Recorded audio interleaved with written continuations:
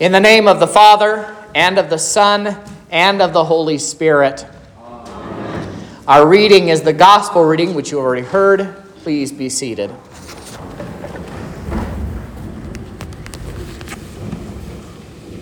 What's the point of the parables? I've heard it said that they are earthly illustrations of heavenly realities, and I think that this is true, but often the definition is stretched to make it sort of seem like Jesus simply told stories in order to endear himself to his hearers. But is this really the case? Well, so often Jesus tells parables in response to something that his opponents are actually doing or saying, and sometimes even thinking. A few times, they even complain about how Jesus told that parable against them. That doesn't seem very endearing to me. The other thing about the parables is that they are often likened to sermon illustrations, which are intended to make a point easier to remember and easier to understand. But I think this also blatantly ignores both what Jesus says about the parables and how the disciples themselves often react to the parables. In next week's gospel reading, Jesus will say this: "To you it has been given to know the secrets of the kingdom of God, but for others they are in parables, so that seeing they may not see, and hearing they may not understand."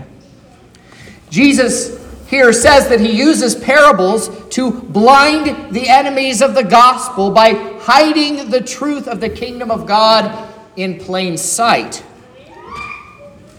But as I said, even sometimes the disciples themselves don't get it. Jesus says this thing that I just quoted from him in response to the disciples asking him, "What did you mean by this parable?" But something else also pokes a hole in the idea that the parables make understanding the Word of God easier, and that is the parables themselves. So often they just don't make common sense. Consider the much-loved parable of the lost sheep, for example. The shepherd goes out, leaving 99 sheep in the open country, completely defenseless, no one there to guard them, to find just one lost sheep. In what world does that make logical sense? At some point, you would think the shepherd would cut his losses and save the 99 that he has already. Today's parable of the laborers in the vineyard is that way too. These parables are intended to challenge what we think about heaven and how it ought to work. And I often find that when you find whichever detail is the most absurd, that is the place that the gospel is usually hiding. And so, in our parable for today, the issue of fairness is lurking front and center. The complaint of the workers hired first, I think, resonates with us on some level. After negotiating their pay with the vineyard owner, they went into the vineyard to work during the long, hot hours of the day. Having worked the longest, the physical toll would have been greater than those hired later on in the day, the 3rd, the 6th, the 9th, the 11th hour. And yet, at the end of the day, the master of the vineyard pays those who worked for 12 hours the same as those who worked for 1 hour. It's sort of like all of us older siblings who look down at our younger siblings and see how much easier they have it. Moms and dads are tired by the time they get around to that last one, and they just don't have to bear the scorching heat of the day. If that's not the textbook definition of unfair, I don't know what it is. In an age where some are very concerned about equal pay for equal work, our Lord's parable about unequal pay for unequal work may not make a lot of sense. I looked back, and once or twice on preaching on this parable, I made the point that McDonald's cashiers should, by definition, be making less than the guy who runs the store. But our world has become so messed up that a kid can make $15 to $20 an hour working at McDonald's.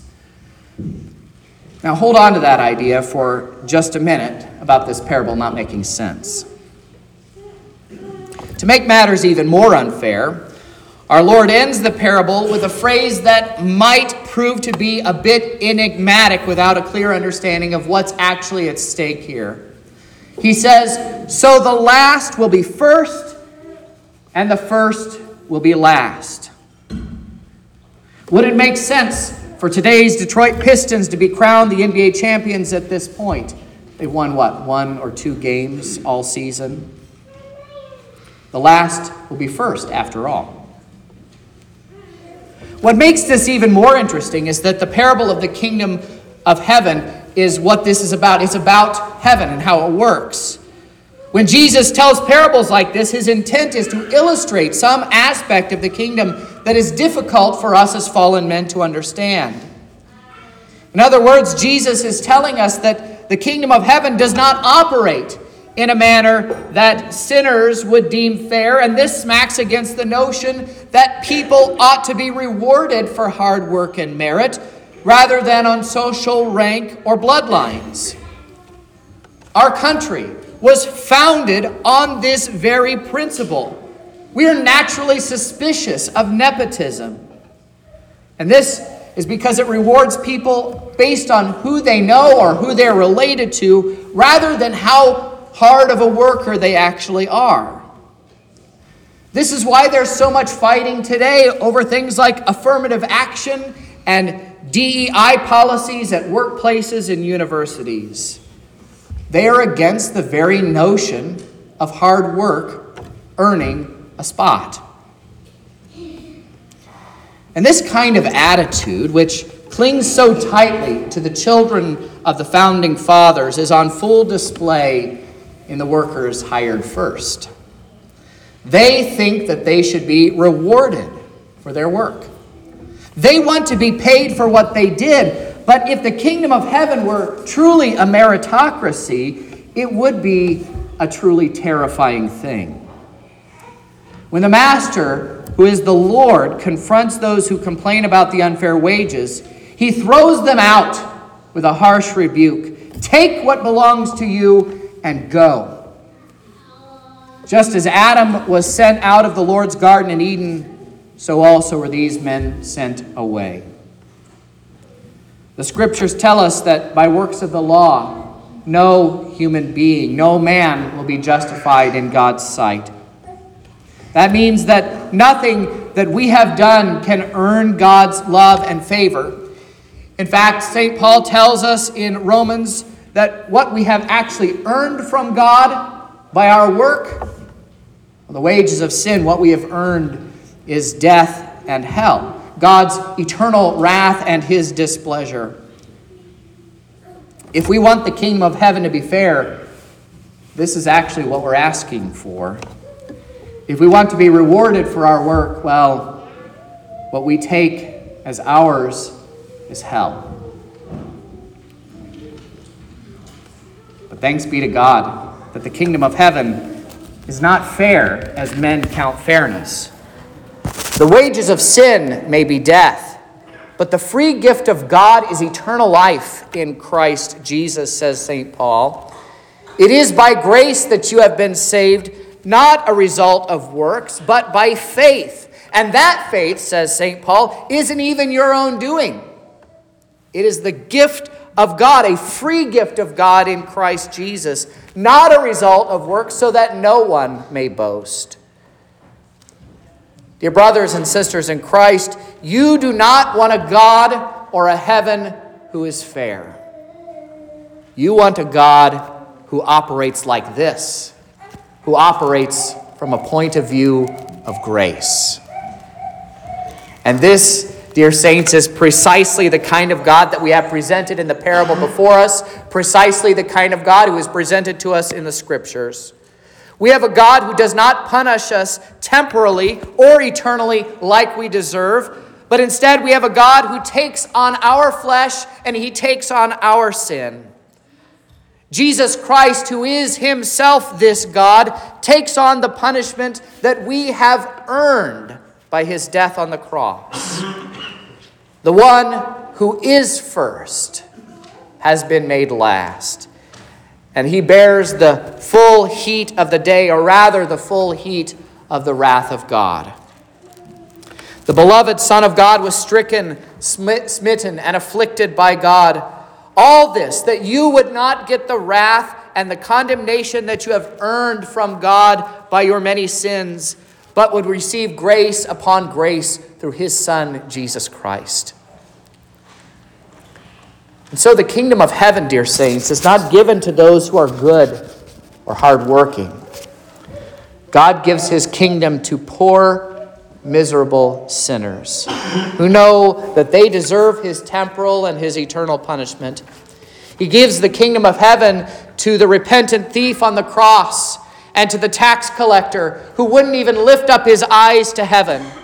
This is how our God operates. It is not fair as we count fairness, but his ways are not our ways, and thanks be to God that they are not. God works among sinners by his grace. Though our works and conduct have no worth or merit in God's sight, we are made holy and righteous by the work of Christ. This is our firm foundation. For though we know the fallen condition of our hearts, we also hear the Savior's voice calling us into his vineyard to live under him in his kingdom and serve him in everlasting righteousness, innocence, and blessedness. In Jesus' name. Amen. And now the peace of God, which passes all understanding, keep your hearts and minds through faith in Christ Jesus our Lord.